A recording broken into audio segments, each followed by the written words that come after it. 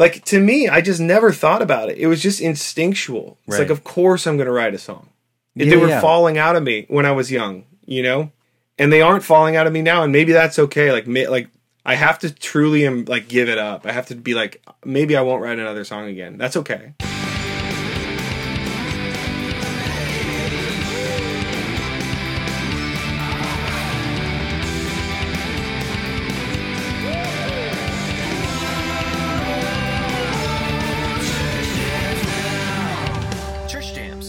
Welcome to Church Jams Now, the podcast where three former youth group kids and current music nerds deep dive into Christian music from the 90s and 2000s. I, of course, am your co-host, Kylan Savage. With me, as always, is Mr. TJ Smith. Man, it would be a crime to not show up on this episode. Oh, there you go. Classic TJ. And we have beautiful producer Josh. Hey, I was wondering what TJ was going to say for this intro. Yep. But that felt like a good interplay, right? No, it was good. You picked up on it right away. I did, but more importantly than you guys, we have a guest this week. From the classic crime, from the vocal few, we have Matt MacDonald. Matt, thank you so much for being on the show. Thanks for having me, guys. We are so excited. I had something funny I was going to say, and it instantly left my brain. So, thank you, Matt, so much. We're so excited. So, should we just jump right into it? Is everyone ready? Yeah, we've already been talking. We're old friends, so let's just get right to the meat of it. So, Matt, I always like to start, like I told you off mic, I like to start with origin stories. I'm really fascinated because our show is very specifically about Christian music of the 90s and 2000s. And we talk a lot about, tooth and nail bands from the mid 2000s. That's kind of our coming of age. Those were, big bands for us. But I want to know how you kind of got into that scene and what kind of music you listened to growing up. Were you always a church kid? Did this come later? No, I was born in Vancouver, British Columbia. My mom was American. We moved across the border when I was 10. But I didn't have a lot of musical influences outside of the radio growing up. We moved to a small town called Lyndon, Washington, which is really conservative town, very Dutch, and they didn't have there wasn't a music scene or anything. So all I listened to was the radio growing up. Obviously, my parents they were ex-hippies who found fundamentalist evangelical church, non-denominational type thing, and raised us in that. But they still had their music. They would play us, Beach Boys and Moody Blues and the Stones and Jimi Hendrix. My dad would play. My dad was not musical at all, totally tone deaf, but he was a big music fan, so he would play stuff like that. And then on the radio. Yeah, well, he would, yeah. He pretended to know what he was talking about and was very opinionated about it. That's such a dad move. Yeah. That's just classic dad. Yeah, and we took piano lessons growing up. I learned how to play acoustic guitar in 5th grade. My teacher did it for the music portion of our class. He had 26 acoustic guitars strung around the room, and we would just play American folk and pop songs from the 60s and 70s. That's cool. And so that's kind of how I learned how to play guitar, and I came home and told my mom I liked that. I liked playing guitar, and so she brought home a guitar and played me her songs, and then I was able to practice. It was just a nylon string classical. But that's kind of how I learned guitar, and I didn't really think much of playing anything other than just what was in that music book. Can you give some examples of what at this point, however much later, sure. What sticks out? Proud Mary, Sloop John B, John Denver, just stuff it was just classic American folk and rock. Nice. I love it. You learn your 7 or 8 chords, and that's kind of what I had. That was my background as far as playing music. And I just liked what was on the radio. It was pop music when I was younger, and then I, discovered the alternative radio stations, and when I moved across the border, I moved in I think I was 12 when Kurt Cobain died, but Nirvana and the Seattle scene like really dominated the radio back then. Right. I also had one of those Columbia House subscriptions where you could get like 20 CDs for $1, and then they send your parents to collections. So, you know, I remember getting like Green Day, Dookie, The Offspring, Nice. you know, that kind of like hard rock or punk rock stuff. But I didn't really, you know, like you don't really fall in love with music until you're kind of like mid-teens, right? That's when it Right. starts to really matter. Like you're Yeah. experiencing all these changes in your body and in your social life, and everything is new, and songs kind of tend to speak to all these emotions that you're feeling for the first time, and they give, you know, words and music to those experiences and enrich your life. And so probably in the late 90s is when I really started like, you know, being like, wow, music is important to me. I was like 15 when I think Third Eye Blind Self-Titled came out. Nice. And I remember just being like blown away by the lyrical, rhythmic rhyming, and that it was so catchy and so pop. And I was in band, so I understood time signatures. Like I played trumpet in high school, but just knowing that there was like time signature changes in this pop song kind of blew my mind. Like, wow, he's really doing like a 5/4, or like a 7/4, or, you know, and just realizing that like pop music didn't have to be stupid. Yeah. And you know, right around graduating high school, that's when I got into like Jimmy Eat World. It was like a huge the Bleed American, Clarity first, but the Bleed American came out like right around when I graduated, and like I was dating my now wife at the time, and it was like, you know, formative memories. So I always liked catchy songs. I didn't know anything about Tooth and Nail back in, like, I had friends because we were in a like pretty conservative town. Right. My parents were never like, they didn't encourage us to like go after like the Christian rock industry. I think the church that they went to was kind of like, that's all bad too. Right. But they also weren't very, we had a big family. There was 8 kids, you know, 2 adopted, and my parents had 6. And so they were too busy to really police our music habits anyways. But there was no, like, the church I grew up in didn't have like a youth group that was cool and like trend setting or anything. So all I'd ever heard of was MXPX. And that's because a friend of mine was like, listen to this, you know, Slowly Going the Way of the Buffalo album or whatever. And I just remember that, you know, just the rebellion of it I liked. But I didn't know anything about like, Did you like know that Christian they were rock or semi-local to you? When did that? yeah, when did you find out? Well, the Move to Bremerton song, Right? Yeah. Because you know where explains Bremerton it. Oh, was. hey, I know that.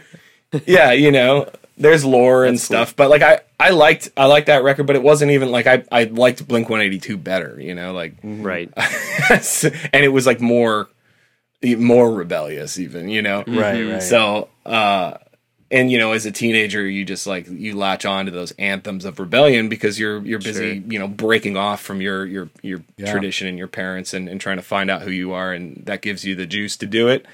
So I would say, yeah, I was not very aware of like Christian rock or Christian music. I didn't like right around at the end of high school, I went to like a youth group where there was more of that kind of like influence, but I never really kind of fit in. And I finally, when I moved to Seattle to go to audio production school, that's when I kind of like found indie rock music for myself. And that was like in the form of like Drive Through Records, the Long Island like emo scene, like Brand New and Taking Back Sunday. Yeah, dude. I think the first like kind of like screamo band that I liked was like the EP from Finch. Yes. So it's I always was a sucker for like 4 chords, 4 on the floor, belt it out, scream a little bit, but dude, it's mostly I brought melodic. up on a relatively recent episode, I brought up what it is to burn. There's a song. Was it on? Oh, it was think on it was Salt in the Snow. Salt in the Snow. I there's probably some Finch influence. I on our compared old it to stuff, What for It sure. Is to Burn by Finch, Yeah. and these motherfuckers had no idea what I was talking about. It's true. So Well, the I funny feel thing I is- feel validated. You're speaking Colin's language, man. You would never hear my influence on a song, probably. Well, maybe. But that Justin wrote the music to that song, Salt in the Snow. Nice. And Justin was very derivative in his... He's like, I like that song.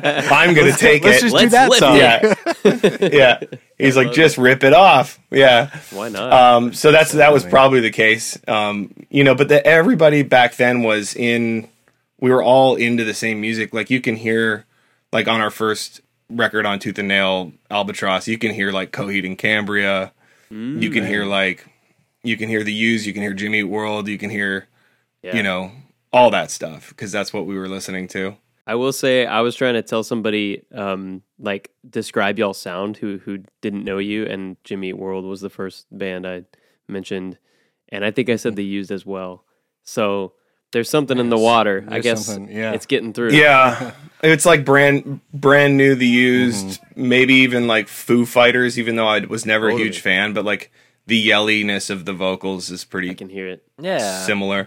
But I always just liked pop. Like I just liked catchy things. I grew up listening to the radio. I liked the hits. And so I never, like, while I loved these indie bands, I loved them because they were catchy and they were poppy and they had hooks, right? Mm-hmm.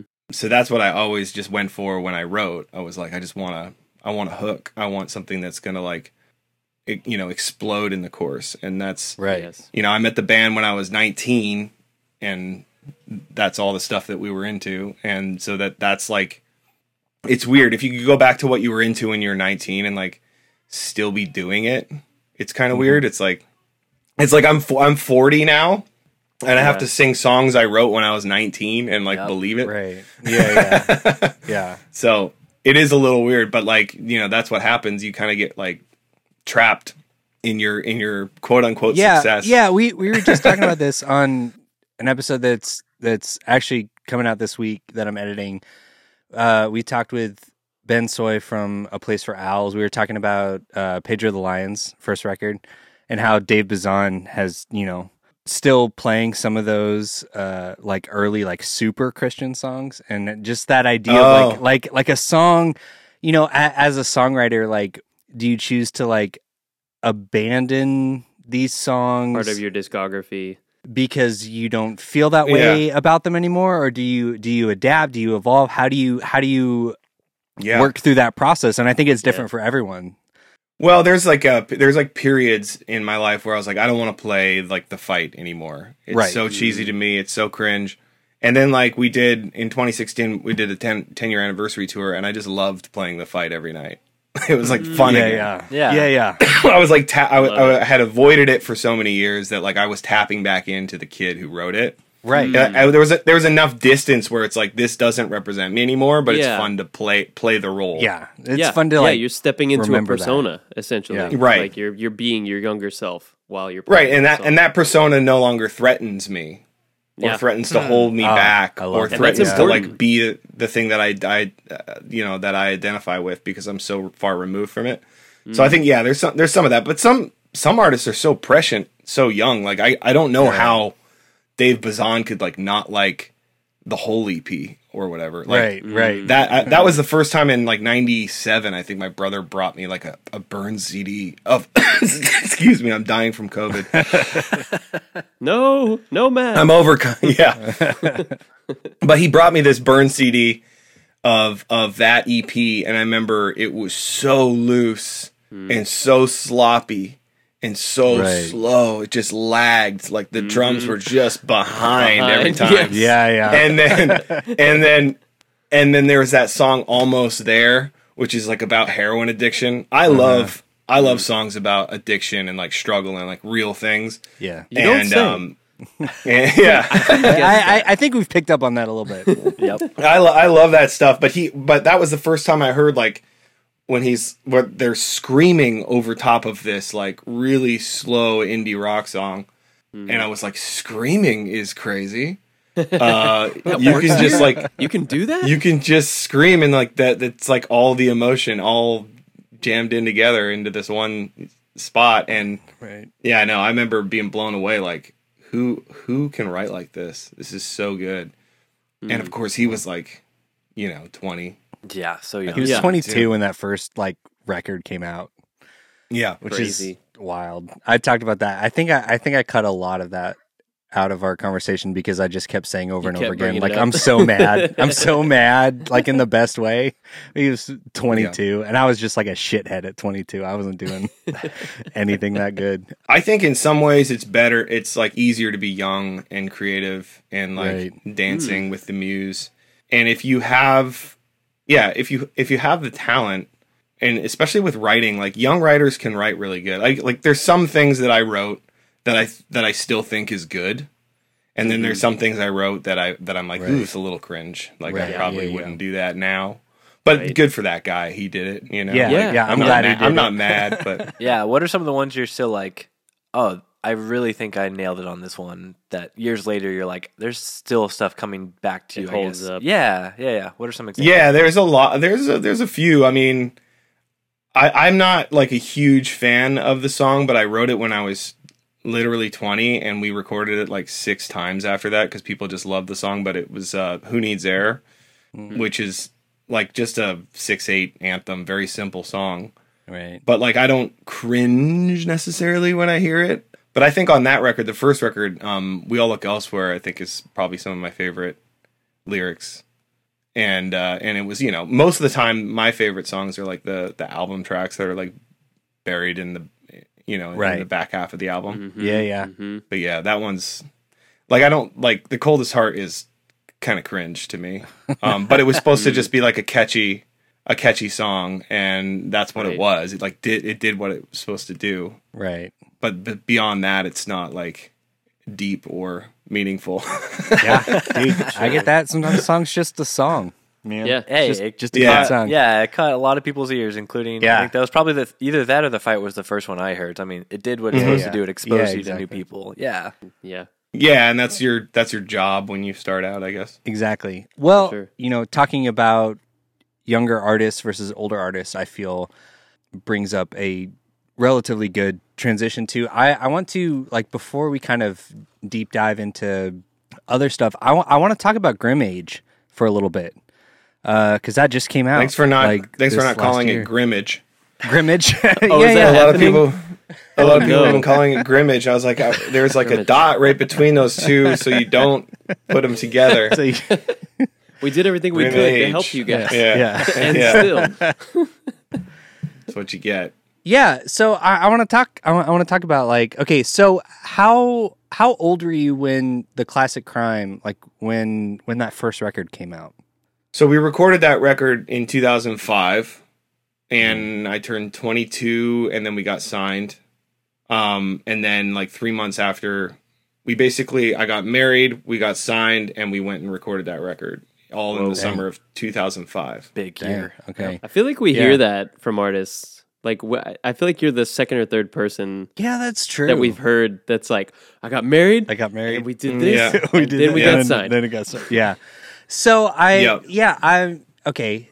So now I just want to talk about this new record, which I love, by the way. It made my Thank top you. 10 list of the year. Oh, nice.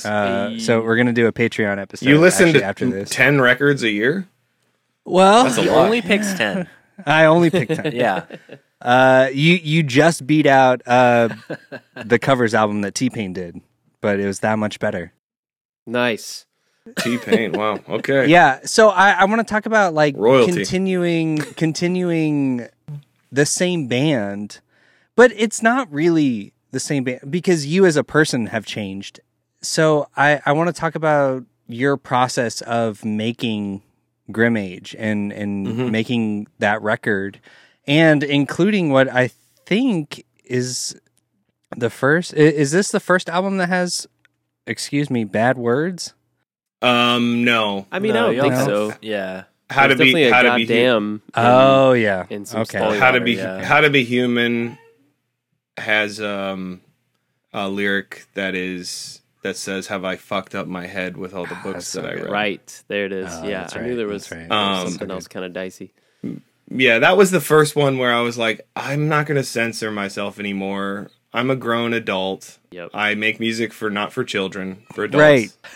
Right. So I'm so like, funny. what am I Yeah. doing? It's like I'm not on a label anymore that is going to censor me. Right. So why am I self-censoring? It feels Yes. like you do that in a when you're on a label, you self-censor, but Right. Sure. Well, because you, you're also you shouldn't have to. Yeah. Exactly. Yeah.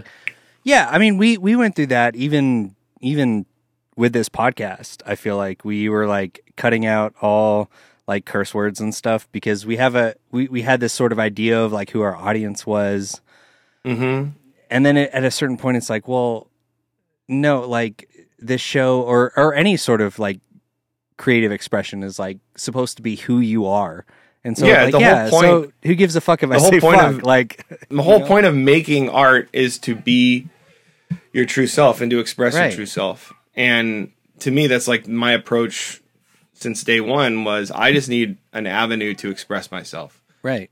Yeah. Why I needed that? Well, there's probably a lot of stuff in my childhood where I didn't get Yeah. the right response back from the world, Right. and, from culture, from my family, and I needed to get a positive response. I needed for people to see that there was more to me than met the eye. And art gives you that opportunity, right? It's an avenue to You get to expression and expose connection. it. You go, there's more here, and I'm going to mine the depths of it and bring it to you, and hopefully you say, "Yay, that's nice." Yeah. Because everything else I'm doing is getting bad reactions from the world. Right, So right. like this is the first time I've done something and they like it, so I have to do more of it. Ah, man, you're speaking my language. You're Chase it. speaking my language. Yeah. But like that's all I ever wanted to do, and so when we got together as a band, I was like, okay, well, how do I do this? How do I do more of this? Like how can I just keep expressing myself for as long as there's something to express? Yeah. And that the band was a vehicle for that. It was never like the band was never like a concept. Like we weren't like Machiavellian about it. We weren't like plotting and scheming and trying and doing careerist things like we kind of did when we had managers, and they would Right. try to get us to plot and scheme and think about our image and think about things I didn't care about at all. All I wanted was an avenue to express myself, and like I was like, whatever I got to do, we got to sign to a label, fine, as long as I have money to make the record. Essentially, Right. it was a means to an end for Yeah, you. Yeah, yeah. and that's always what it was, and so that's why I keep doing it, because Yeah. people still fund the ability to do it, Right. and I somehow haven't ran out of things to say. Yeah. Which we love. I fear that I am actually running out of things to say. I'm not like I won't touch my guitar for like 6 months. Like I that's the way I create. I go away for a while and I'm like, maybe I'll never write a song again. I'm in that phase right now where I'm like, maybe I'll never write a song again. What does that feel like to me? Am I really the guy that writes songs, or maybe that's okay if I never write a song again? Right. And I play in that sort of like uncertainty and unknowing, and then eventually I'll be like, no, I need to write a song now. Yeah. There's something Yeah. there's something I need to sing about, and I need to get it out. So that's where I'm at right now. But that's all the band was ever to me. I mean, now it's just me running the band and writing the albums and recording them. So Right. Right. Yeah. Well, that's what I feel like this new record in particular, like, there are a lot of bands like, you mentioned a couple that are favorites of mine, like Brand New, Taking Back Sunday, stuff like that. Like, I feel like Taking Back Sunday is almost kind of stuck in that like old school sort of album cycle of like, well, we just got to keep making shit. And there's not a lot of it that I super relate to, but I feel like specifically with this new album, you were kind of tapping into this sort of anger and frustration that was like super relatable as someone, that As a fellow rage boy. yeah. Well, I'm Well mostly said, a sad Josh. boy, but I'm a rage boy every now But and you then. have your moment. And it felt like it was like these were songs that like you needed to get out, and it was something that was like super relatable to me. Yeah, I was I don't know if you ever watched that Adam Curtis documentary, Can't Get You Out of My Head. It's like a documentary series. It's really artfully done, but it's about culture in the West and collectivism versus individualism and how culture has failed in the West with our individualism, and that it's so convoluted now. It's like really hard, like art, like we don't coalesce as a culture around. No. Yeah, art. we all sequester in corners, right? Yes. Yeah. Everyone's That's atomized and they're in their little bubbles, and no one can really capture the feeling of right now, is what he said. Right. Nobody can capture the feeling of right now. So I was like, I'm going to try. We're coming out of COVID. We're going to come out of COVID lockdown, and like everyone's crazy. Like we've been through this like mass psychosis event. Right. And like, what does it feel like right now? So you're telling me you watched that documentary and you sort of took it as a challenge? You were like, all right. Yeah, to some extent. You know what? You said we can't do yeah. that. I'm going to try to do it. Well, I mean, I think that's always the goal, right? It's just a nice reminder. But like that's the goal, is like when you sit down to write a song, you're trying to capture that moment, exactly how you're feeling in that moment. Yes. And some people try to keep you in that feeling. They go, "Why did you say this in this song?" I was like, "I felt that then. I don't feel that now." You know? Right. Yeah. But you know, like, what did you mean? Like, why do you feel this way? I don't feel that way. I did 10 years ago at some point. I can't even tap into that guy anymore. Right. But that's the whole point, is to capture the moment. Yes. To capture the moment. And so that's, I mean, we all went through it, you know, all of us went through it. But what can I say from my perspective to try to embody those emotions that we all went through that we couldn't really make sense of? I mean, that's the thing of like, when we're talking about going through your teenage years, you can't make sense of all these new emotions and all these new feelings and these new perspectives. Well, and then good art gives you like a conduit to be able to like express that. That's something someone else feels that and has the ability to express it, and you can kind of piggyback on their on their perspective, and you go, wow, now I have their perspective, and that actually gives my perspective some depth and some explanatory value and context. And so that to me has always been the job of the artist or the creator, is to honestly express the moment so that other people can participate in that. fucking great. And I'm dying from COVID again. Sorry. Even after making the album, it didn't save you. Yeah. You're still dying. No, it didn't. It came back with a vengeance poetic. because of that. Yeah, that is. I'll That show is. you, Mad at me. MacDonald. That's good. I have a pretty specific question, kind of piggybacking off that on Grimmage. On Grimmage, if you will, actually. Grimmage. Forgive me. Yeah. Yeah. It's like the Grimmage McDonald's character, Grimace. It's like Grimace's cousin, Grimmage. The Grimmage shake. Yep. So like every now and then y'all would do these like little like love pop songs, like so like on the new record you have Stay in Love, and then it reminded me of Solar Powered Life on Vagabonds. Yeah. And they always kind of like stand out to me because like they're different, but for me they're always highlights, and like Stay in Love is one of my favorite songs from last year. So I'm curious, is that something that everyone's kind of like on board with, or is that something you kind of have to fight for, like I'm going to put a love song in here, or like something, even love song aside, it's just like a super poppy song compared to like some of the rest of the stuff y'all have done. Is that something that is just kind of get to do whatever everyone's on board with? That's one for me, baby. That's one for me. No. No, I was thinking about this the other day. There's like, I think there's probably like 4 or 5 topics that I write songs about. Can you list them from your favorite to least favorite? No. Rank them. There's like sad boy songs that are like desperation, loneliness, addiction. Those are kind of like the sad boy songs.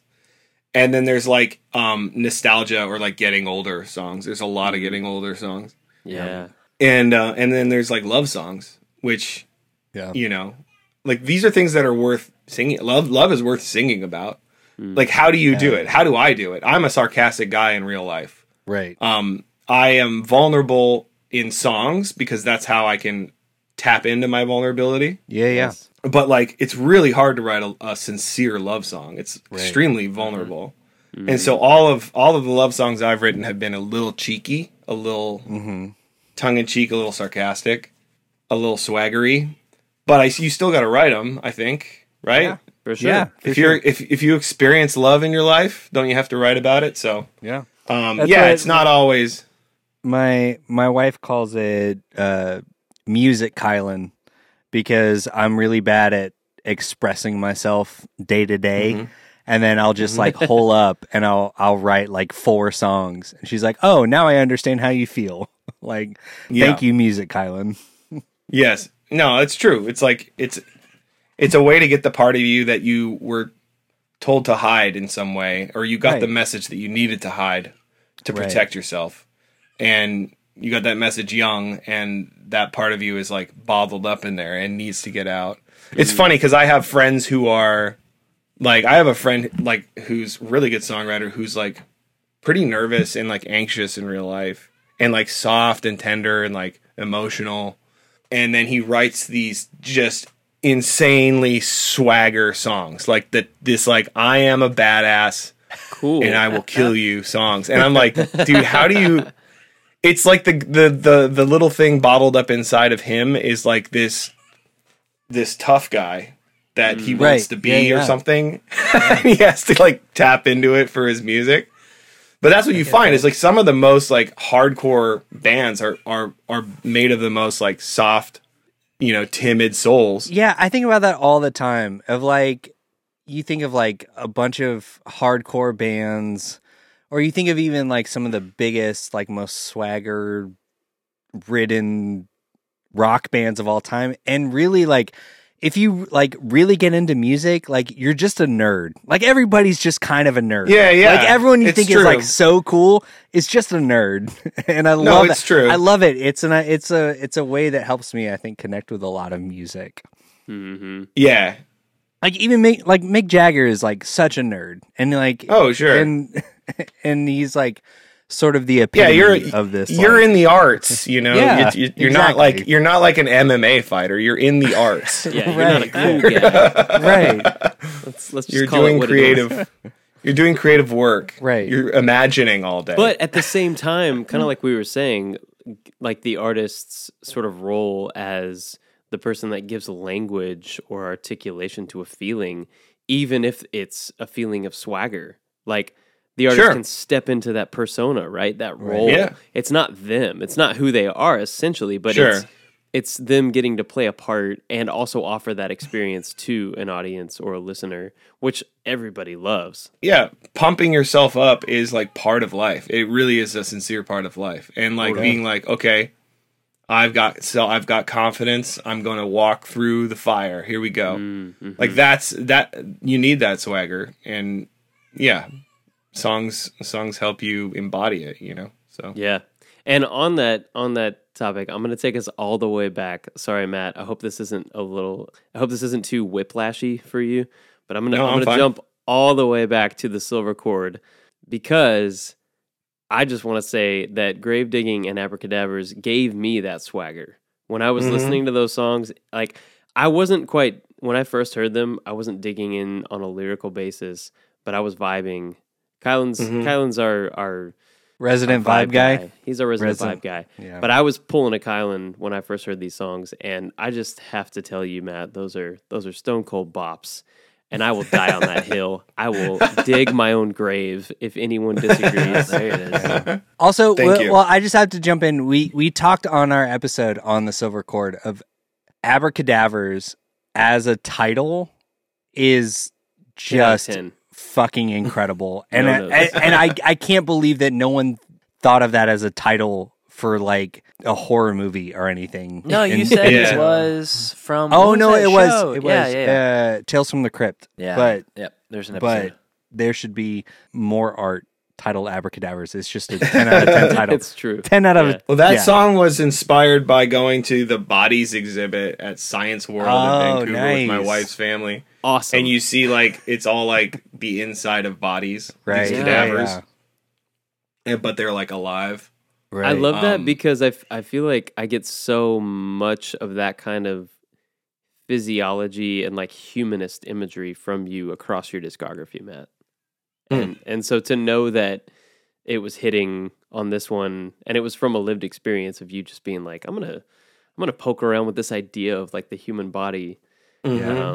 I just love that because that stuff really resonates with me because I feel like you blend the sort of mythological like big story and kind of mythical stuff with the like flesh and blood with the dirt and the you got to ground it elements. in reality. That's what when I did the songwriting workshops, I talked about that a bit where like you have this overarching theme which is like mortality in that song. You're dealing with your own mortality. You're seeing that it's going to end, and what are you doing with your time, and all the questions that brings up for you. And then, but I always say, like, in a verse, you have to be specific. You have to get nouny, you know?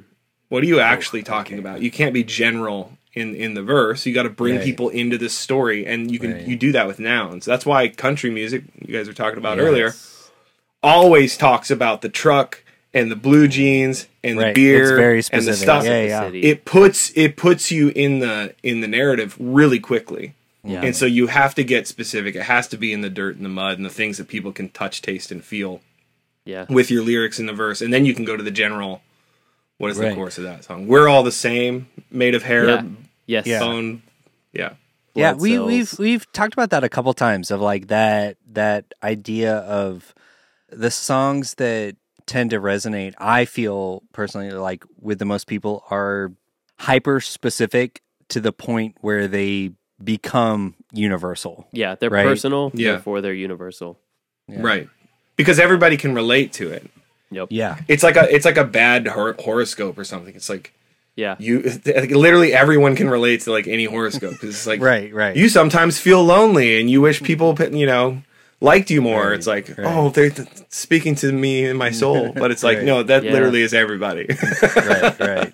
But then if you can ground that to like, here is a very specific time in which I felt lonely. Right. Then, that becomes like so relatable. I love that. Or just how am I dealing with my loneliness right now? Right. Now, people don't usually talk about that, but if you talk about it in the song, everyone relates to it because everyone has done that. The classic crime is murder.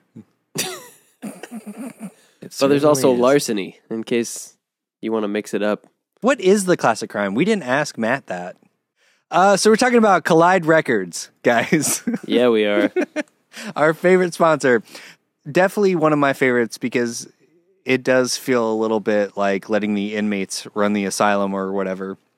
Is we have very little oversight in the content of our ads. That's true. But, we're going to pivot to, they've got some really cool classic crime stuff on CollideRecords.com. No kidding.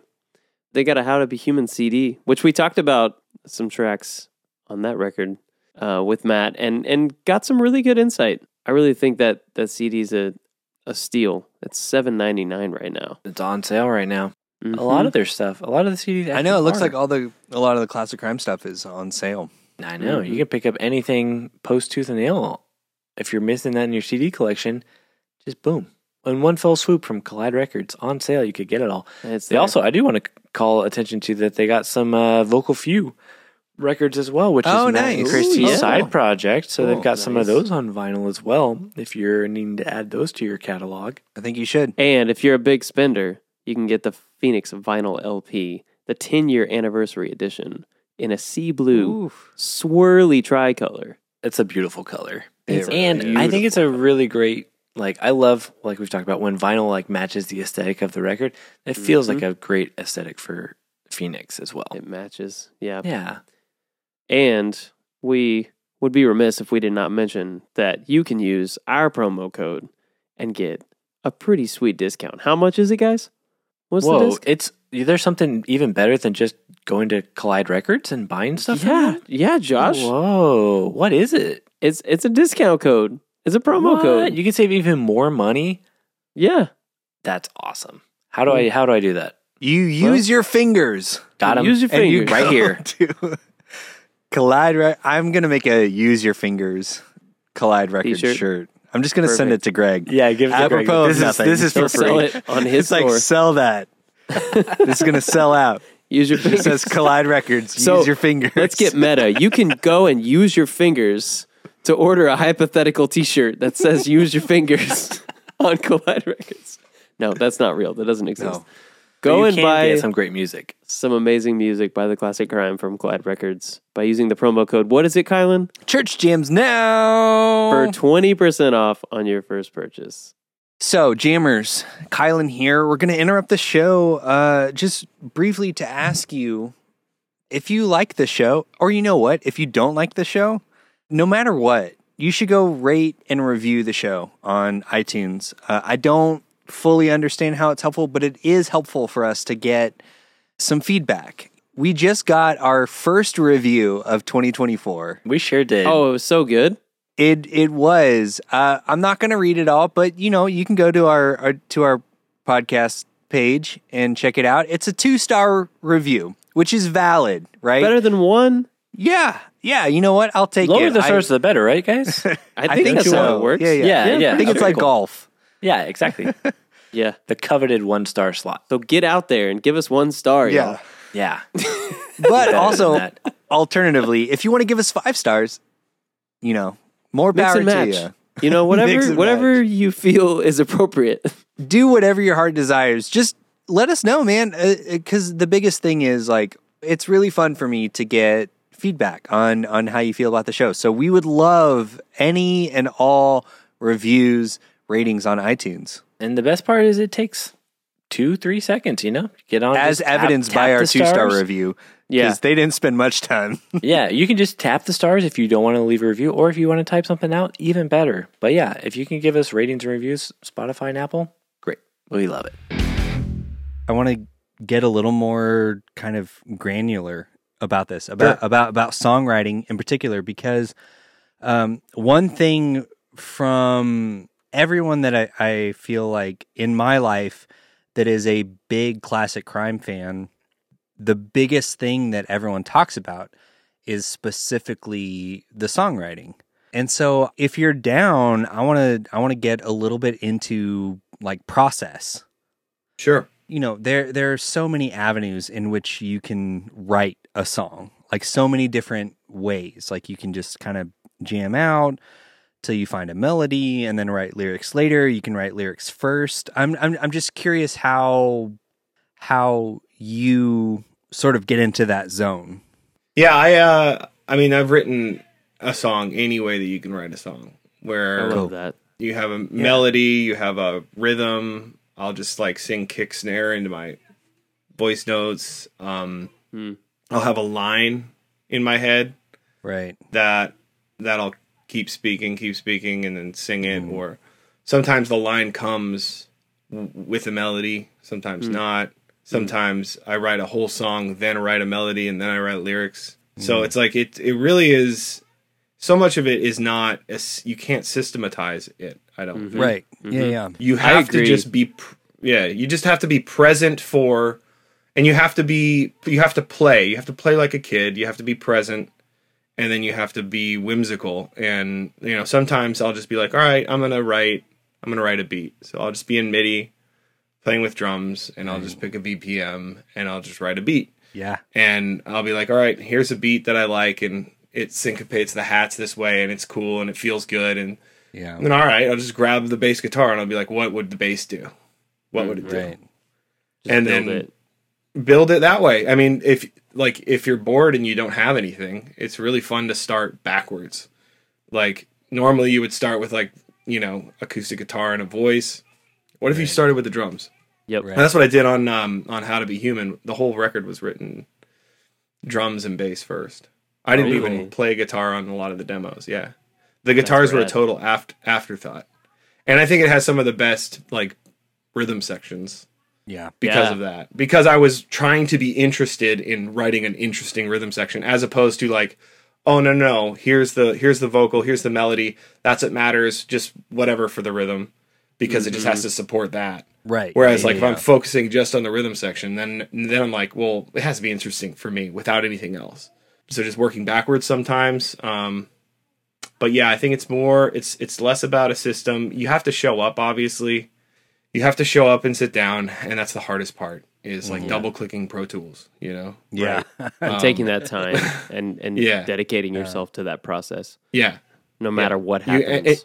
and you can't like now we live in a world of like just insane entertainment distractions constantly on our phones, and it's just like your brain just can't be bored anymore. And like that was so much of my songwriting as a teenager was just there was nothing to do, and I was alone in my room, and I just had a guitar, and I was like, this is more fun than nothing. Right. Yeah. You know, now there's never nothing to do. There's so much competition. Right. There's so much to For do. your energy. For your attention. And that's part of Grim Age. The theme of Grim Age is that like people are always worried about like what AI will do when like AGI or sentient AI comes. It's already rewired all of our brains. Like recommendation algorithms have changed the way we think. It's changed what we like.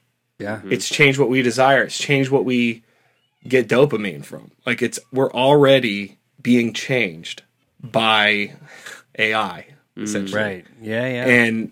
And we didn't like consent to it.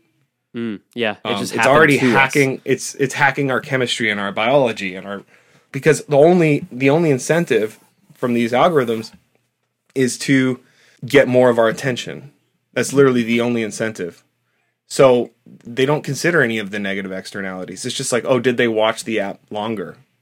Then yes, that will feed them more of that content. And it's like, it's just optimizing for extracting your attention. Yeah. and I love that as an artist, you're trying to like call attention to that and try to break it down and try to encourage people to like maybe think about it a little bit, or at least just reckon with what's happening and I mean, I'm not it. I'm not trying to be an activist about it. I'm just noticing Yeah, you're just sharing your experience with it, right? that Like you said my earlier. life is worse because of Right. it. Totally. Yeah. I'm just noticing that and expressing that I'm noticing.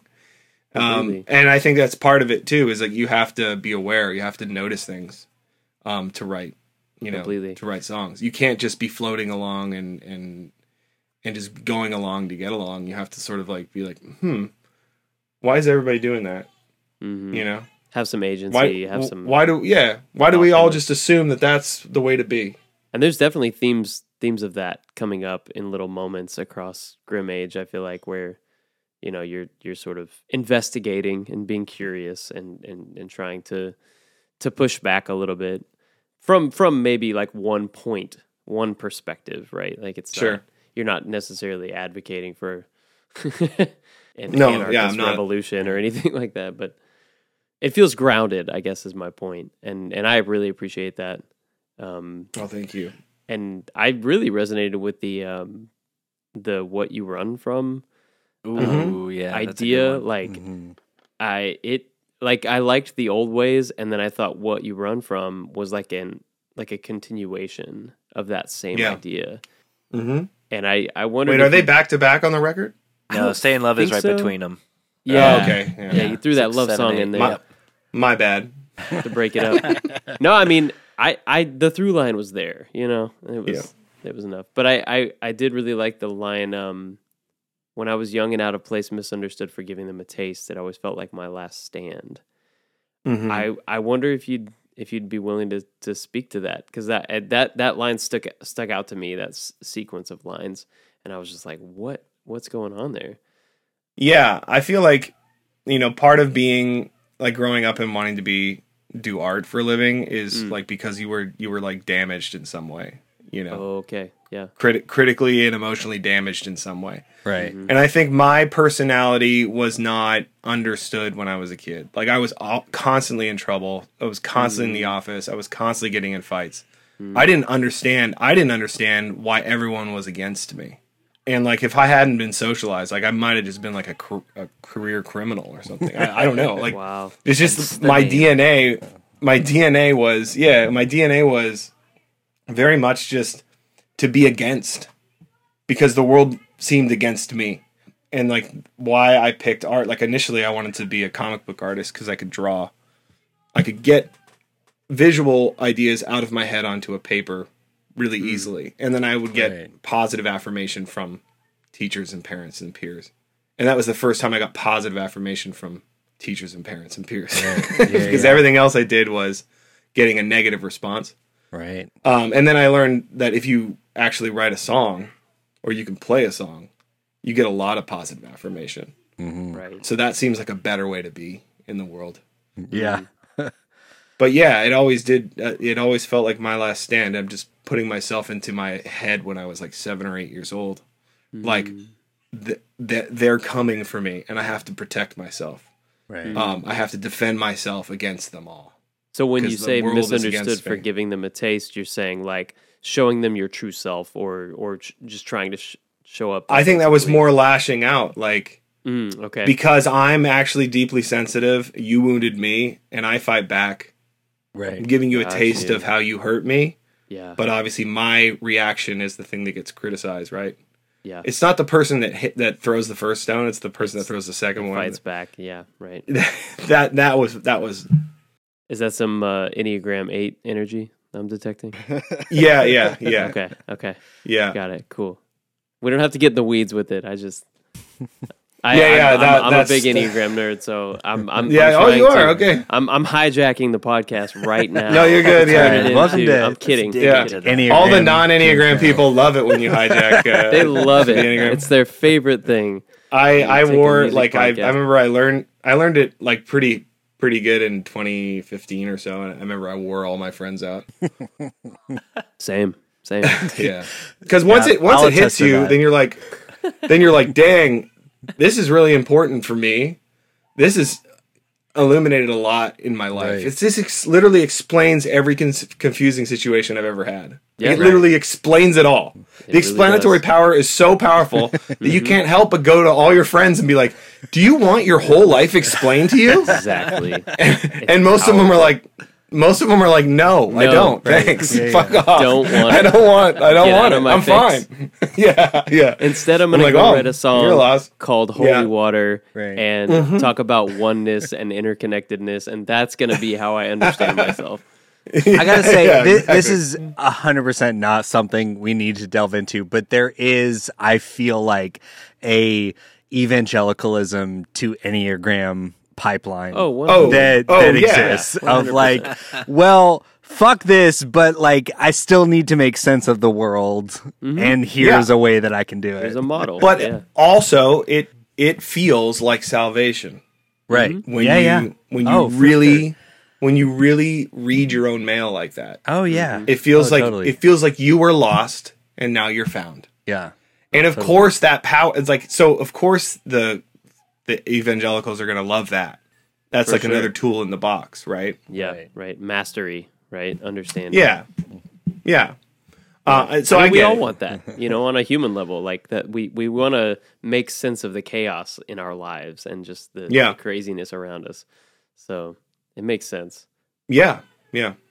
Y'all just But a I bunch of really do nerds. love that song, "Holy Water" on How to Be Human, because I feel like it's almost like a part 2 to Abracadabras, but it's less mad, almost because like Abracadabras is like we're all the same, right? That's the chorus. But this one is every drop of holy water comes from the ocean. Like we're all connected. There's a connectivity there. That's not. There's a little less like, I guess less of an edge That's, in that chorus. Yeah, makes everything sense. is that's sort of like an everything is sacred. Yes. Like we Which I divide, love. we say it's separate. There's Sacred and we have to secular. separate everything. Yeah. But really the water cycle makes holy water. Makes that right. Yeah. I love It all it. comes from the same place.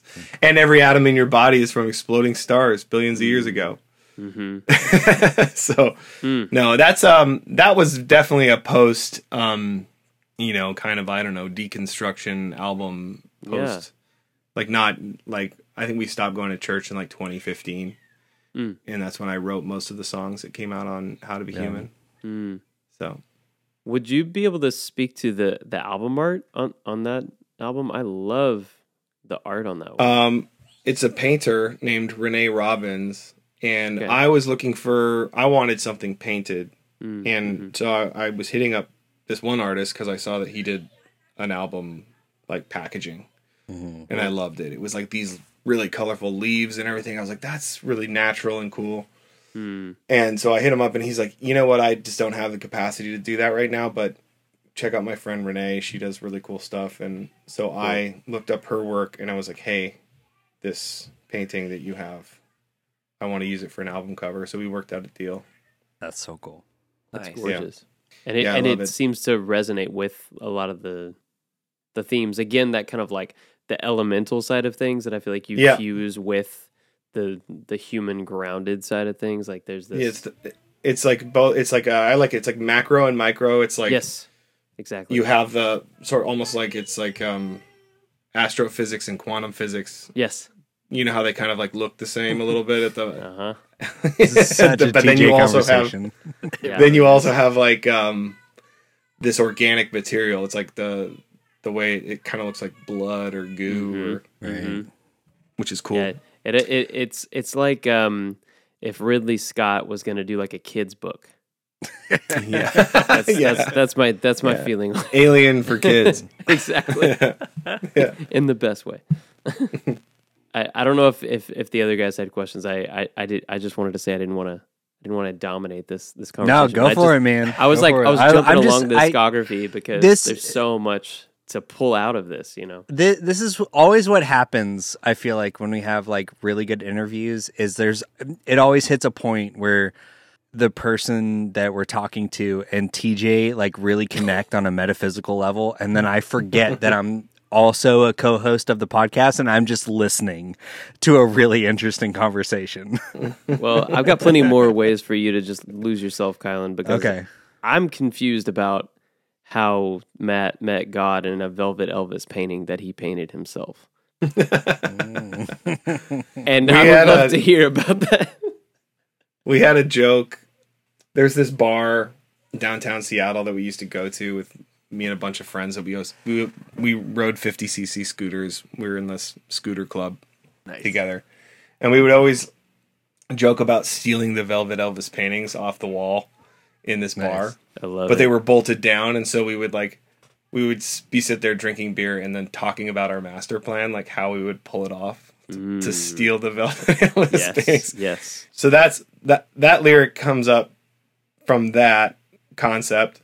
And then there was a double entendre probably with the Rob Bell book, Velvet Elvis, I was gonna say which I had read. I was gonna ask if there was a Rob Bell reference couched. But no, I think that line is more just about like drinking alone in a bar. Yeah, I mean the rest of the verse is like pretty, like it goes from like very kind of like silly, punchy, funny to pretty dark, pretty fast. Yeah, that's like what Which I love also about it. evokes the feeling of like drinking alone. Drinking alone in Getting right? drunk. Like that's Yes. yeah.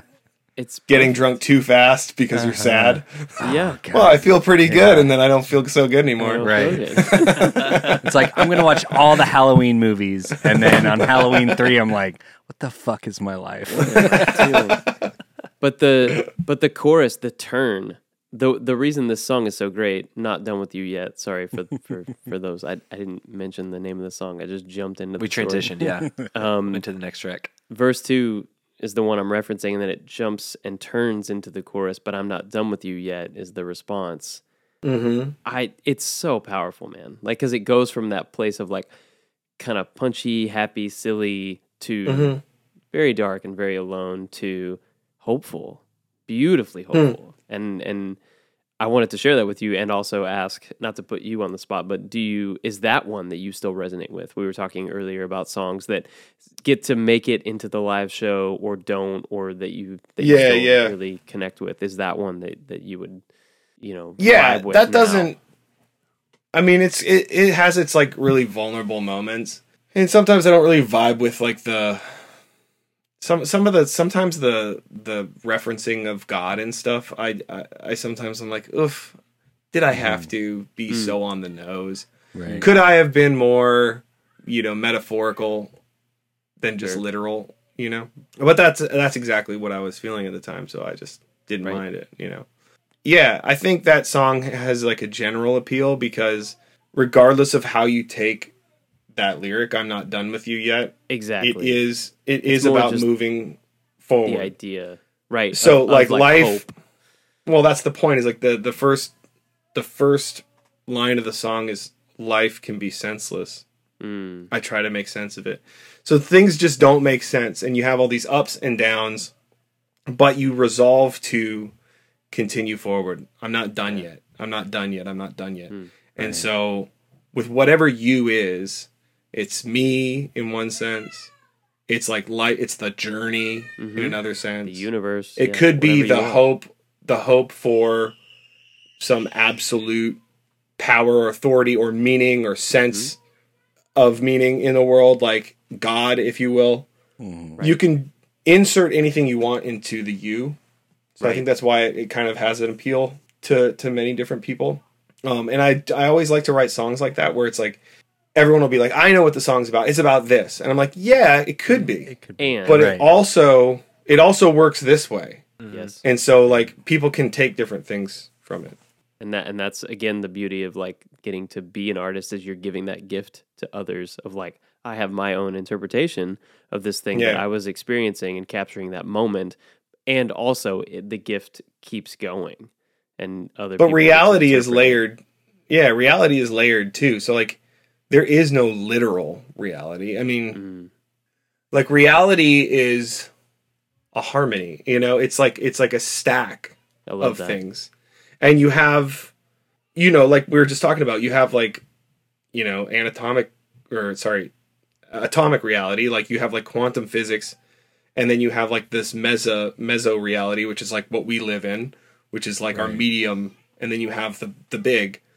And so you always have this metaphysical reality that you're trying to contend with, and then you have the real life that you're living, like a tiny speck in that, and then even zero in down to microscopic level, that reality. And so to me, it's like a song should have multiple layers of meaning, because reality has multiple layers of meaning, sense making, you know? Right. So you can make sense at many different layers, and your life is that rich too. You can make sense of how you're feeling at many different layers. So then, Matt, thank you so much for being on our podcast. Yeah, no, this is such a TJ interview. I love it. Oh yeah, I literally just texted Josh. Was like, TJ's having the best time. That's true. Guilty. So okay, I'm really curious then, Matt, how much on a songwriting level are these things, like these multiple layers and themes, something that you attempt to put into everything on like an intellectual level, or is this just sort of based on how you view the world? Is this just, I think it just bubbles up. Like kind of how you think, and this is just how it comes out? No, I think it just bubbles up. I think you discover it. It's already it's like there. You were saying, it's presence, right? You show up. It's not Machiavellian, like you said. Right. It's not so. I'm not plotting and scheming and conniving. Like, to me, I mean, Stephen King wrote this book on writing, which is really good. So good. And it's all about writing novels, but it's so good. It's his nonfiction. It's really good. But he talks about how, like, you gotta throw yourself into writing in that creative space, and then you go back through and you notice the themes.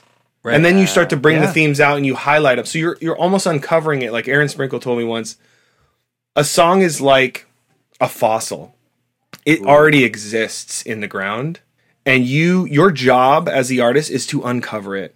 I love it. And you might uncover some of the bones of this fossil, and you might think, oh, it's a Tyrannosaurus Rex or something. I don't know what fossil you're going to find.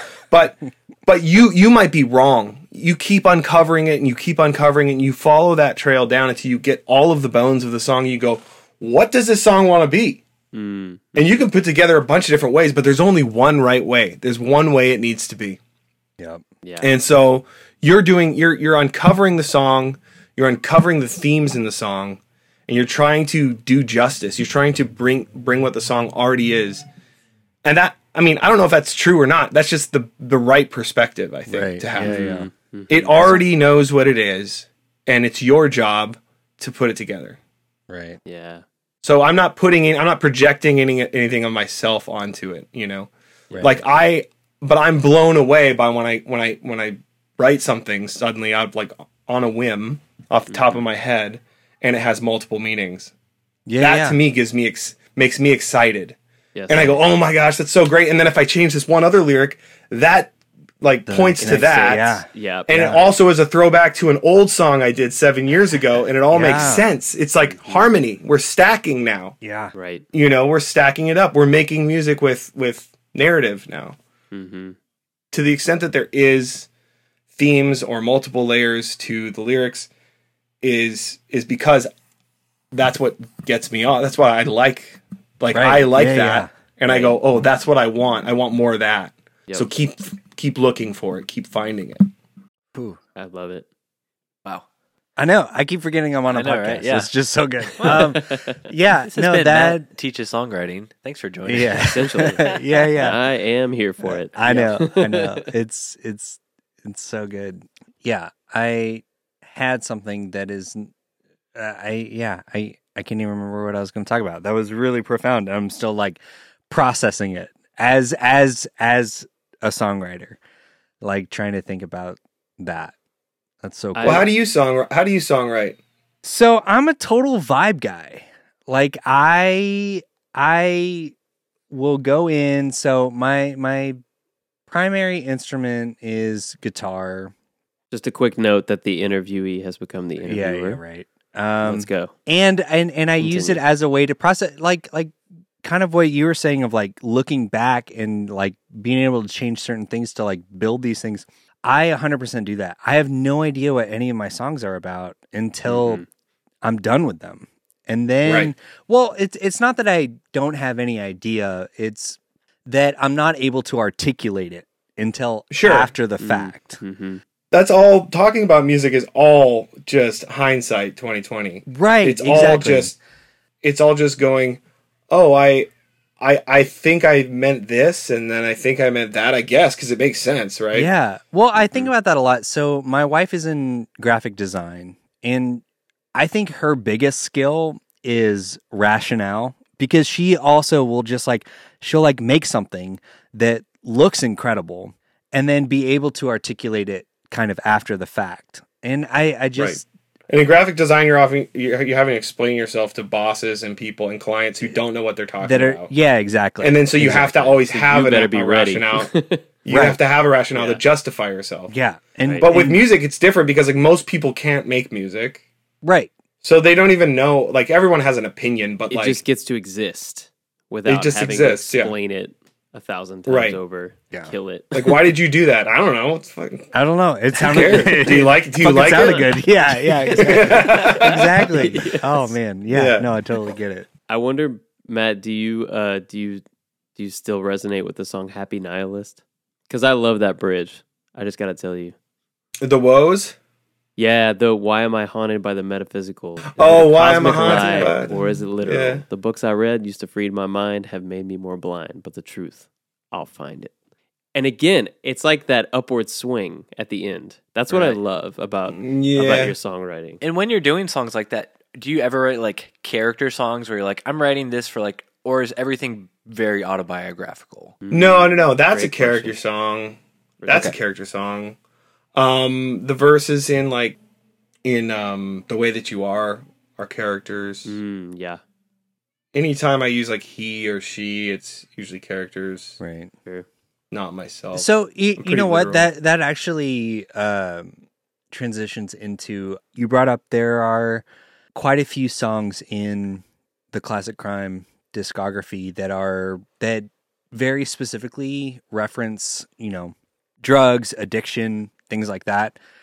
And so I'm curious, like, how much of that is sort of a means to an end? Because a lot of time it feels like a shorthand for like a very specific experience, whether it was lived or not.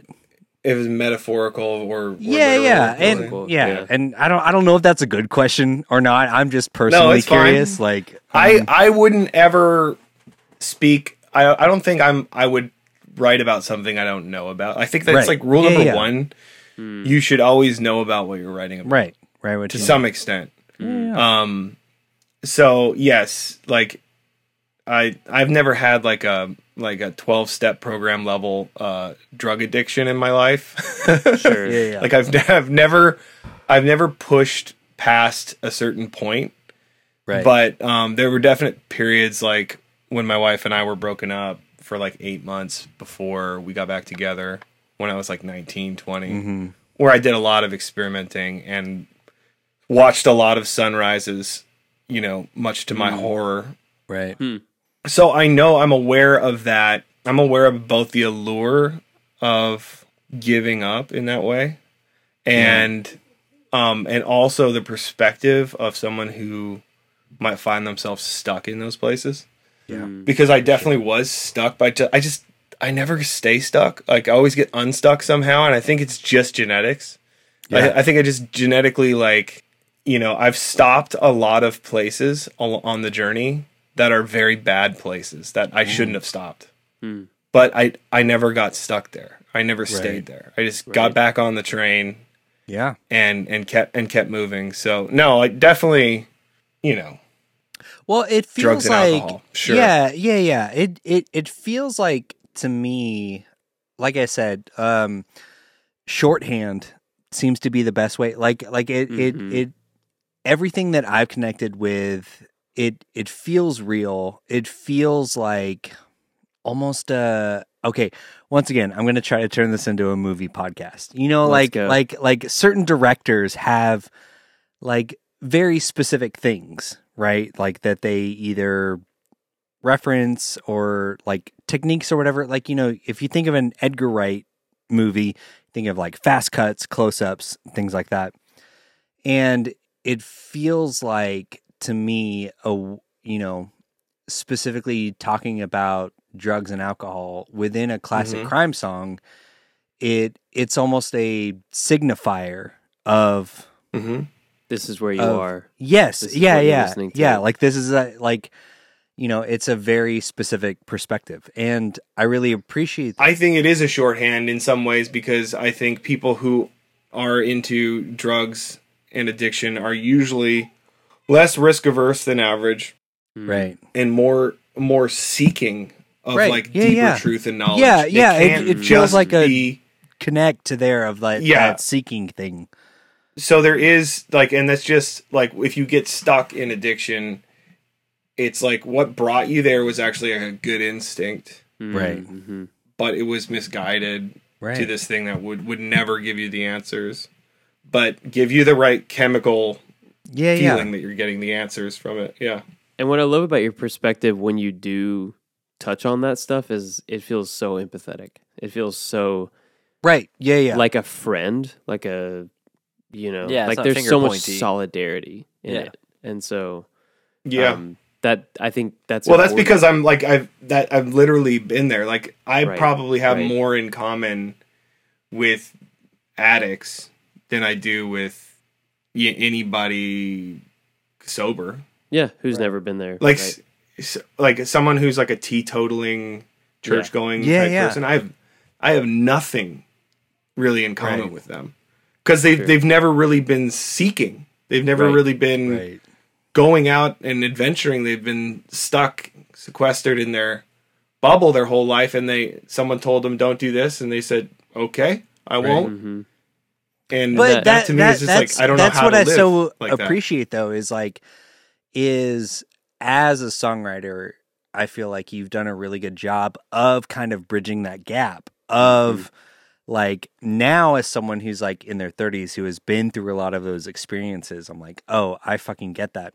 But then also as like a 17, 18-year-old, you know, kid playing in the youth group band, I'm like, I think I understand what he's trying to say about this, right? Like I think we talked about I think we touched on that in our Silver Chord episode of like it's incredly it was relatable. a gateway drug to get you to do drugs. Exactly. So Matt, all I'm Get saying you out of that is youth group.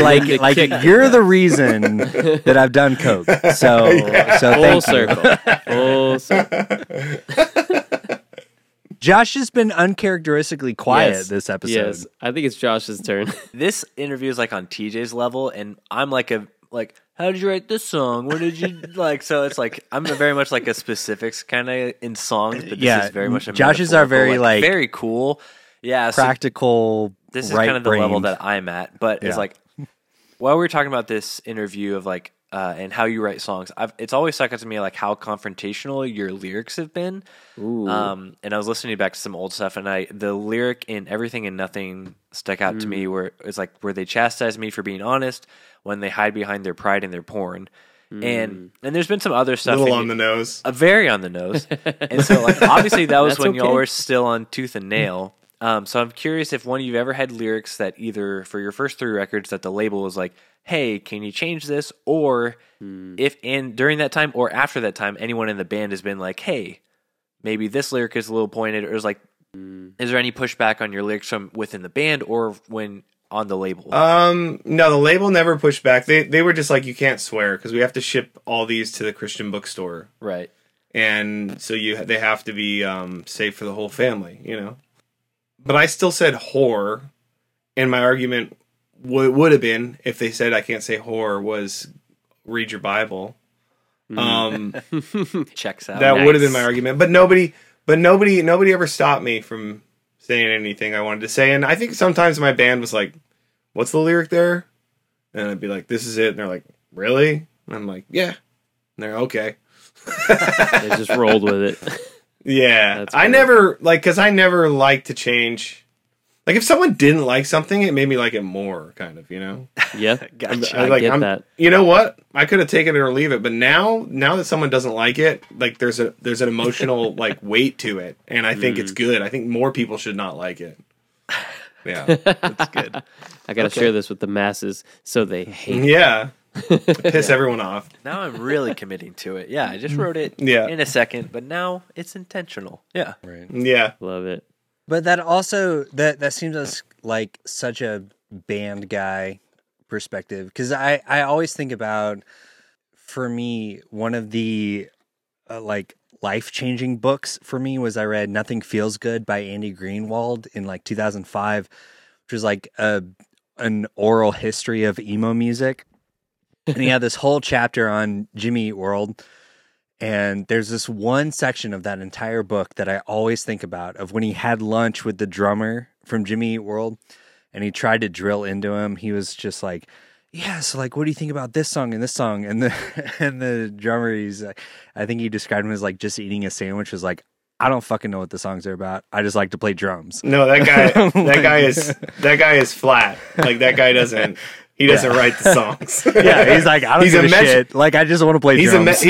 He's a metronome for sure. Like Yeah. he's a really good drummer. I But love it. no, I mean that's the thing too. Is like people don't, even people in bands. Like my bandmates don't write lyrics. They don't know what's going on. Right. Right. They find out 6 months after the record comes out what I said in the song. Right. Yeah. Yeah. I Like, play they're in not several weighing- groups. I play drums in several groups, and I can attest to that. That like there are probably a solid, probably a half of the sets that I play. I'm like, I don't know the lyrics right now. I Yeah. just don't know them, and I'm a lyrics guy. Mm-hmm. So, just goes to show. Like, It's very- everybody it's- knows. It's very rare though, because I think a lot of people just assume like, oh, here's a bunch of musicians. They all do the same thing, or they all understand the same stuff, or they all. But it's like no, it's like everybody comes from a like, depending on what your instrument is, that's a unique perspective. Just the path of your instrument and how Right. it sits in a mix and what you Yes. could do with it. Yep. Like that's a unique perspective, and then also your personal way that you play your instrument is very unique too. Like we can always find a way to communicate across that divide. Like if I'm speaking a beat, I some people might say doo doo ga doo doo doo ga, and some people like boo boo ka boo boo ka, and like everybody has a language that they can kind of speak. Like this is what I want you to do, and with the hat, Yeah, the dialects may be different, but you get there. Yeah, everybody has a language, but like we can communicate, but we don't all see eye to eye, and we don't all know what's going on. Like, Right. that's the cool thing about being in a band is that like you kind of trust that someone else is doing something, Yeah. and your ear is telling you that it's good. It all works together, Right. and then I'm gonna officially dub that the Ringo effect. Yeah, I love that. That's great. Ringo's works. great, man. Yeah. Yeah. Mm-hmm. You just want to True. hang out, and make good music. Yeah, he's just feeding positive energy to the Yeah, songwriters the whole exactly. time. Truly. And that's like so critical. Yeah, exactly. Yes, exactly. yes. So critical. Because if Yeah. you don't have that, like the whole thing can really deflate. It can, I will say this. I've written the last 2 or 3 records for my band by myself. Mm-hmm. Like by myself. Like in Right. a room by myself, nobody around. So Phoenix was the last like collaborative one. No, I've always written everything by myself, but like Okay. we would get together and like work on stuff together. Right. Right. Back then. You know, when I was writing a song, I'd be like, okay, I got this idea. I got a verse chorus.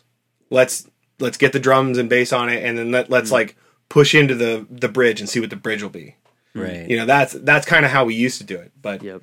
when you don't have anybody in a room, It's and I mean such a anybody, different process. like Yeah. it's so different because you have to wear so many hats. And if you just had, I was like comping vocals one day, and my dumb friend came over, and he doesn't know anything about music, but just having him there in the back while I was comping vocals, I was just A B between 2 lines.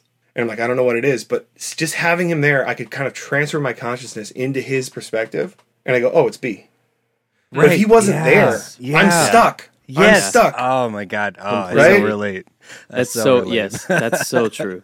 So Completely like agree. that's what being in a band is all about. And Right. that's just to speak to the fact that like we don't always see eye to eye, but that's the power of it. It's the magic of it because Yes. you get to tap into all these other people's perspectives and consciousnesses Right. to know what the song needs. Right. And if they're positive, like Ringo, then Yeah. it's just going to be like the whole experience is just going to be way better. Right. Yeah. I mean, it's something too, like, okay, once again, turning this into a movie podcast, like the whole auteur theory, like, doesn't really exist, right? Doesn't Like, hold like up. you think of these guys like Yeah. Christopher Nolan, Francis Ford Coppola, Martin Scorsese. It's like, yeah, like there is a specific vision, but there is so much, like, so many of those movies that like actually connect with people. You have to have collaboration, right? Yeah, like, they're not doing the lighting for their own movies. Like, right. Yeah. other yeah, people yeah. who know that are doing Yeah, it. yeah, exactly. And yeah, that's totally my perspective. Like Josh and TJ, Right. you guys know that. Like as Oh, a yeah. songwriter, I'm just like, whenever we do get a chance to play together, I'm just like, well, you guys are better at these things, so I'll let Yeah. you do those. Yeah.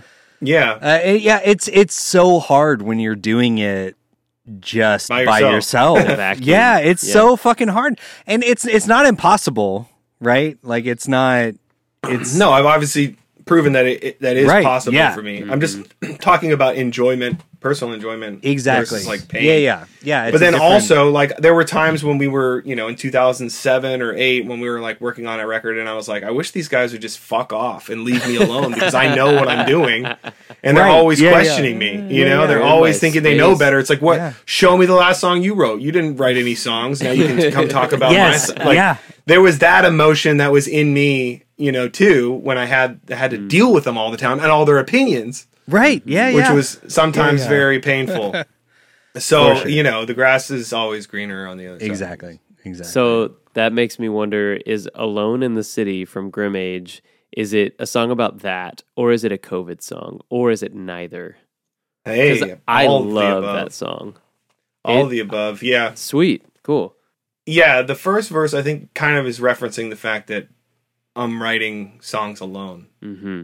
Used to be us then, but now it's just me. Yep. Right. Yeah. But yeah, but then it's also about being alone in a literal city. Mm-hmm. Which is kind of like, that was the feeling of like lockdown, Yep.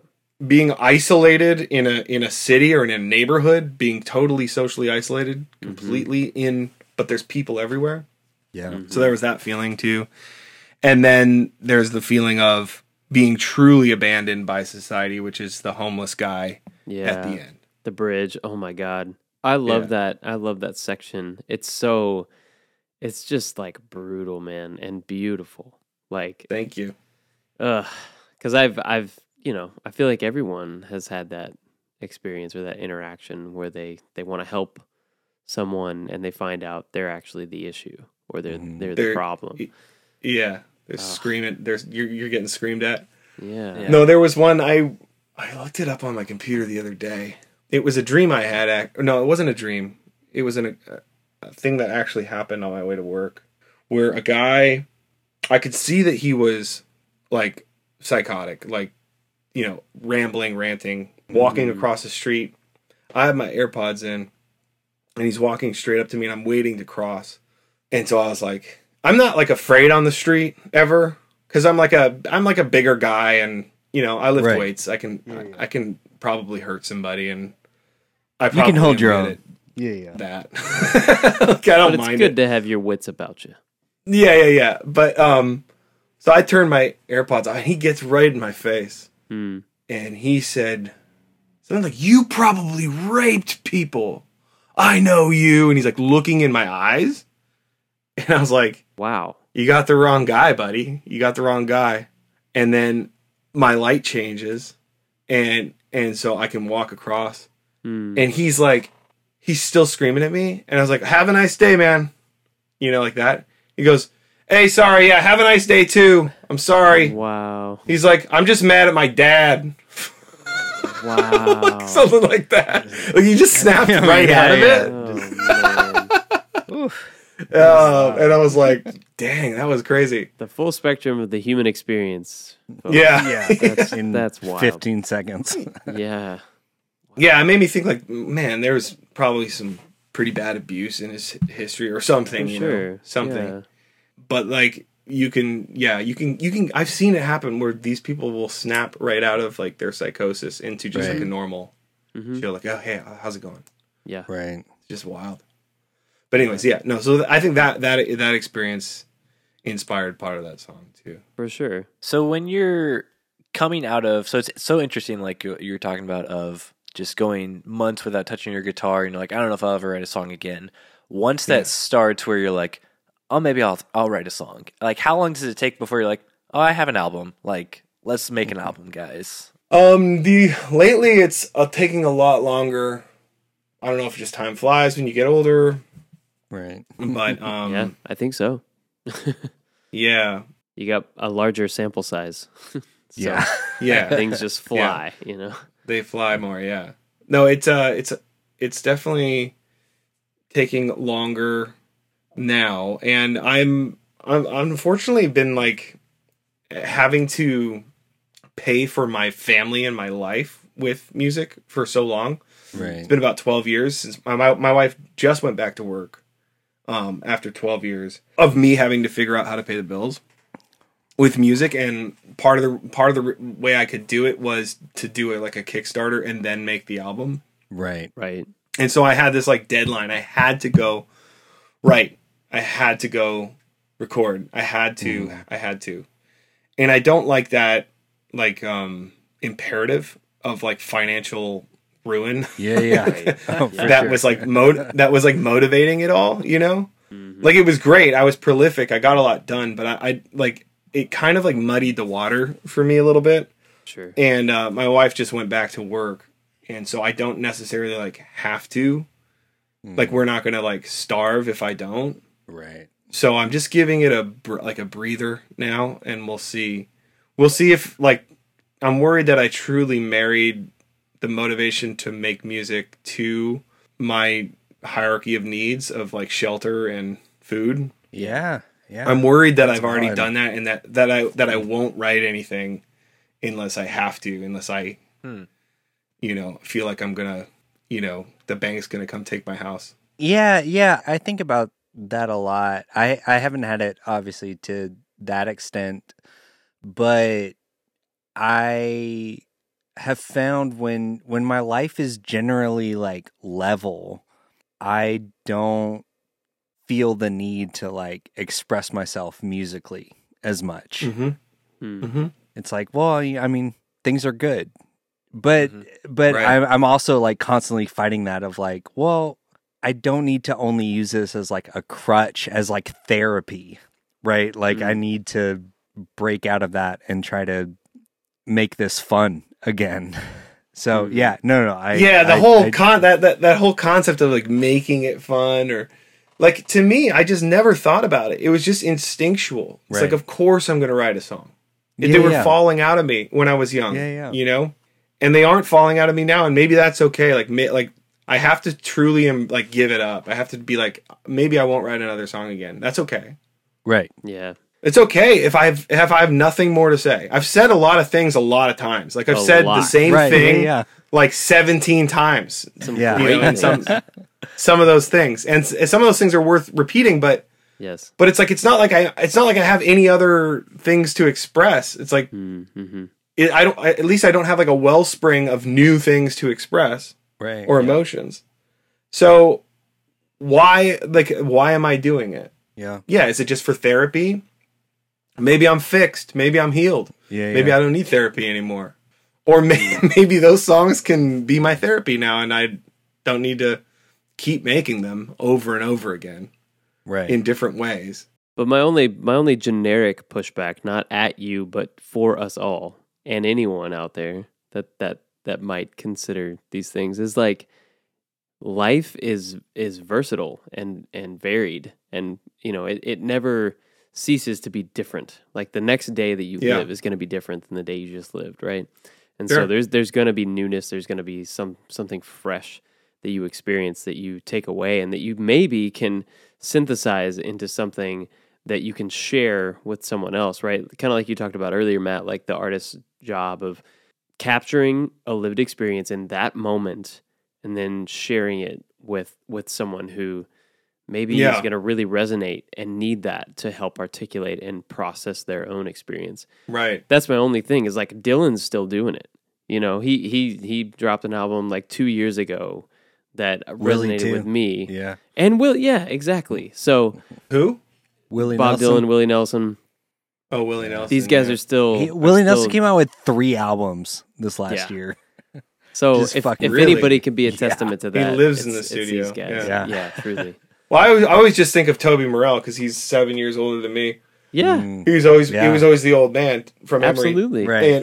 And I always tell Toby, if you don't quit, I can't quit. But that's right. At the same time, that's right. That's like a fun, cheeky way to motivate yourself, right? But also, it's like just not quitting is not enough motivation. Like that concept of like, it's just the concept of like, I don't quit. I mean, that's literally been part of my motivation for years. Is I don't quit.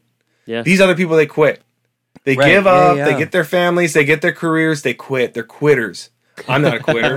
It is kind of. It's like a shallow motivation, but it is a motivation. Like if that's what you have to draw from, I think it's. Well, I needed to because it was the only thing I was good at. I wasted all my 20s and my 30s doing this. Right. I didn't learn other skills. I tuned my ear to obscure, less and less popular rock music, and that was what my ear was tuned to, and I can make that for the rest of my life. Right. Yeah. And hopefully people like it because I got no other skills. I'm just gonna edit your earlier sentence, Matt, and say you spent your 20s and 30s. I'm gonna change from wasted. I'm just gonna edit point. We're gonna change. Oh, did I say wasted? You said wasted, and I could never allow that to stand on this podcast. Yeah. Okay. So maybe it wasn't a total waste. Like, all right. No, fair enough. Not at all. No, but it definitely. But I don't have any other. I don't have any other. I mean, I have a lot of other skills. I'm not saying that I don't, but as far as like technical skills, where I could just go get a job like that, right? Sure. Yeah. I don't even have the ability to like report to a boss. I don't think that's like in my ability anywhere in my body. I get it. So it's like homeless or this. Like that's my options. Yeah. There you go. So that's really what's been motivating me. But now that Christy got a job, I don't know that I don't have that to motivate me anymore because I'm not going to be homeless. Right. So what do I do? What do you do then? Yeah. Mm-hmm. When I'm not going to be homeless. And I don't need to make music. What do you do? Maybe do I do it for fun? And like you said, TJ, that life does have new things happening. It's varied and whatever. But like when you're in my stage of life where I have a 12-year-old, a 10-year-old, and a 7-year-old, like it's pretty steady. Like they get slowly older. They go from grade to grade, but like the school schedule's the same. The sports schedule's the same. Like it's it's like new stuff doesn't happen every day. Like when they leave the house, I might have a couple albums. I was just gonna say, like, give it 6 years, and you're gonna have an amazing album. Ready. We'll have an identity crisis, right? Yeah. We're like, what am I doing with my life now? That's it. I gotta make some music. Yeah. I'm so excited for the next classic crime album, Identity Empty Crisis. Nesters. Empty Nesters. Identity crisis. Isn't that an old Thrice record? yeah, Is it it? is. I think that is a Thrice record. Isn't That's it? great. I love that. So hey, there's something there. Maybe your next project is just covering the Thrice album, but reevaluating Right. it. Identity crisis, but Yeah. making it relevant to like I'll a remix it. midlife That's it. crisis. Yeah, I'm because, sure I mean, they'll they like. were- I'm sure they'll like that. Yeah, they'll I'm sure love it. would. They will not write you Yeah. a cease and desist letter at all. Dustin's probably cool with it. Yeah. Totally. I will say, I mean, I hope there's more classic crime on the horizon and stuff, but I will just praise Grim Age is that Yes. that record connected with me lyrically, maybe more so than, I mean, obviously I'm older, so it's going to like hit now than if it would come out when I was like a teenager, but potentially the most like one I've connected with lyrically the most. So when I listen to, I'm like, man, For sure. I'm getting, Same. it's those getting older Yeah, songs yeah. that I'm like, Yeah, yep, yeah. we are. Lost And- Magic. Oh, yeah, my Lost God. Magic, High Mileage, man. Oh, Yes. dang, Yeah. good stuff. So It's like what? Like I'm gonna get older, and then like what? Right. Still write those songs? Like I Right. was writing. I wrote a song called "Young Again," and I just realized it. I was 27 when I wrote that song. Yeah. Where it's like the chorus is like, "Oh, to be young again, When you're to be confident 27, and charming, yeah. and believe It's it never precious, ends." isn't it? And I was 27 years old, Oh, I know. so I just I keep love it. doing that. And Right. now I'm Yeah, just yeah. I'm just still getting older, Yeah. and it's embarrassing. I mean, really, it's always it's relevant though. Yeah. Right. But okay, as you know, a small sample group of like 30-something-year-old dudes, it is incredibly relevant It to hits. us, at least, of like Yeah. of that thing we were talking about earlier of like what good art does is like give it, it gives you It complains about getting older. Yeah, dude. Okay, I literally have a song called "We're Getting Old." that Great song. I'm like, But it's I like feel like you've way done more on the the- nose, but I feel like you've done, and y'all weren't totally in this boat, like, but Jimmy Eat World, emo, kind of like talking, like that kind of like lyrics and stuff like that. Where, and so it's like, you can't really be doing that into your 40s or pushing 50s, but Jim has now shifted to kind of like Right. life coach, where he's like, hey, these are the things that I'm learning about myself, and then like putting them in, and like turning them, and it still fits into kind of an emo song, but so it's like, I feel like you've, well, that's what it's I shifted with appreciate age about to where you're- yeah. about like the Yeah. stuff, Matt, that you've been doing lately is like there were all these bands that I loved in my teens and early 20s that, they were guys a couple years older that were singing songs that like really resonated with me. And there are so few of those bands that have continued to grow, right? Like, I'll once again bringing up Taking Back Sunday. Like I'll listen to Tell All Your Friends and Where You Want to Be because I'm like super nostalgic. I'm like, I love this. But there's so few of those kinds of bands that I feel think they need to grow, right? Because like I don't want to talk shit on anybody, but it's like Newfound Glory is still, or even Blink-182, like the new Blink-182 record, I cannot stand. Like their first single is called Edging. It's like, okay, you guys are like in your 50s and you're still kind of doing the whole like, this is what 16-year-olds like, right? I mean, it goes back to like what I said earlier. It's like you get froze where you got successful, right? like yeah, almost yeah. like success. It's like DJ Khaled, right? Suffering from success.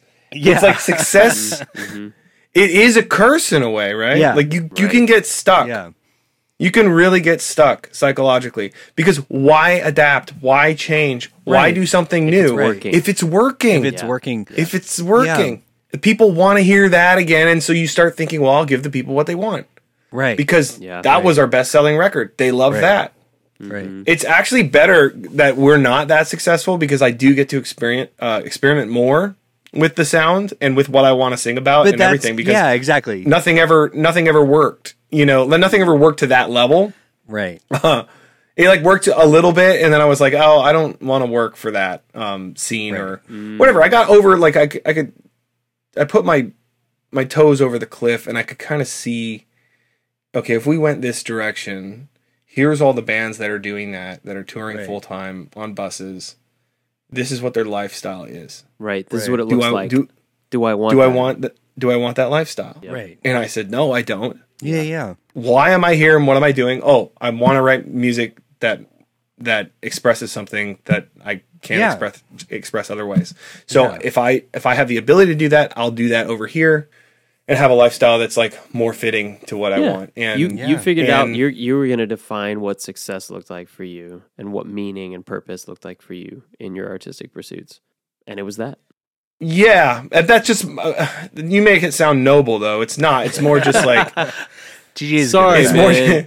Yeah, it's like, more just like I don't want to be. And I'm an artist. Yeah. Is that better? Did I do it? Okay. Cool. It's more like that. It's more like I don't want to be controlled or manipulated or middlemaned or I don't want demands put on my life and my time. I want to work when I want to work and I want to express when I want to express and I don't want to have to put food on a whole team of people's table and be responsible for their lives. Yeah, and not that's what the touring bands are doing, by the way. Yeah, totally. And big, not big responsibility. Just using this as a platform to like gas you up, but like that is the thing that has resonated with me the most of just of being able to bridge that gap between kind of what the classic crime was at this older period to like what you're doing now, without kind of completely abandoning it. Because my instinct is to like, oh, I want to try something new, fuck this band or like fuck this sound. Yeah. I'm trying something totally new, so I'm gonna start fresh. I'm gonna just clean slate. Yeah.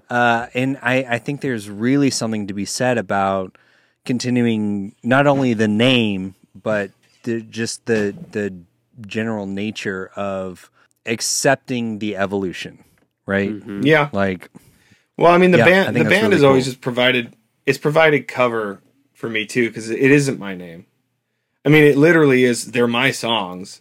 I wrote them all. Right. But it's like, but I kind of don't have to like be identified by them because it's the classic crime. It's a thing that I'm a part of, but it's not. It's not really me. Right. So I can kind of. It's the nice thing to be able to experiment that way and just be like, well, that's what the classic crime sounds like. Not me though. Right. I'm different. Yeah. I could surprise you. Yeah. I love that. Yeah. And I just love too that you can write an album called Grim Age in 2023 and also put a song on it called New Noise that is like so, there's definitely nostalgia in there, but there's also like a forward looking kind of quality to it and an optimism and a communal nature to it too. That's like feels I think I was motivated by like people coming out of the lockdowns and the pandemic and live shows starting again. Oh yeah. And how like incredible it was to be in groups of like anonymous people with loud music in a room. Like that felt like something really special to celebrate. Yeah. To point toward. Yeah, I still feel that. Yeah. Anytime I'm at a live show, I still think about like there was a time where we didn't know if we were going to get to do this again. Mm-hmm. And I love the reference to the rhythm of the kick drum. I mean that present moment that we're talking about, being together and making a new noise. Like, there's a lot to be said for being older, for being cynical, for looking back, for being like, am I done? But there's also a lot to be said for making a new noise and looking forward. And I just here's to make a new noise. Yeah, man. I love that you spoke to that, and I love the Rhodes in that song. That's great. That was a nice touch. The Rhodes. Yeah. Or it might have been like a VST or something. Yeah, like that. Yeah. I know what you're It's talking so about. good. Yeah. Sweet. Okay, Yeah. so I think we're at a point where we're about to wrap up. Matt, this has been fucking incredible, and I'm so Amazing. excited Thank you. to Thank you. edit this episode because I get to listen to it all again. Is there anything, you want to tell people about? Like, you want people to listen to Grimmage, follow you on Twitter, Instagram, things like that? They Nah, better I mean, listen to no. Grimmage. They Cool. better. Don't I get it. don't do it. anything. Don't do it. Keep doing what you're doing. No Okay, plugs well, for me. I'm going to plug Grimmage because it's Yeah, fucking awesome. I second that. And thank you. it made my top 10 list of the year. Yeah. I'm honored. Thank you so much. That's to beat out T-Pain. You did beat Ever out so T-Pain. slightly. Yeah. Phenomenal covers album. I've watched his Twitch streams. The guy's got talent. He The does. guy but, oozes talent. yeah, but so do you, man. Grimmage as someone that grew up in that sort of like mid 2000s tooth and nail Yeah. era, to hear a band from that time make an album in 2023 that me now as like an adult with a kid who went through the pandemic, all this stuff, an album that I can so clearly resonate with. I just so appreciate that. Yeah. Well, thank you. Yeah. Thanks, man. Yeah. That means something. Here's to some new noise, Matt. Ooh, I Yes. love that. Very 'Cause nice. we need Maybe. some more of that. Maybe. Sweet. But Maybe. also, yeah, take a beat if you need to. yeah, Take for as sure. much time. For sure. Just show up. Be Okay, present. from all of us here at CJN, may all your favorite bands stay together. Peace out.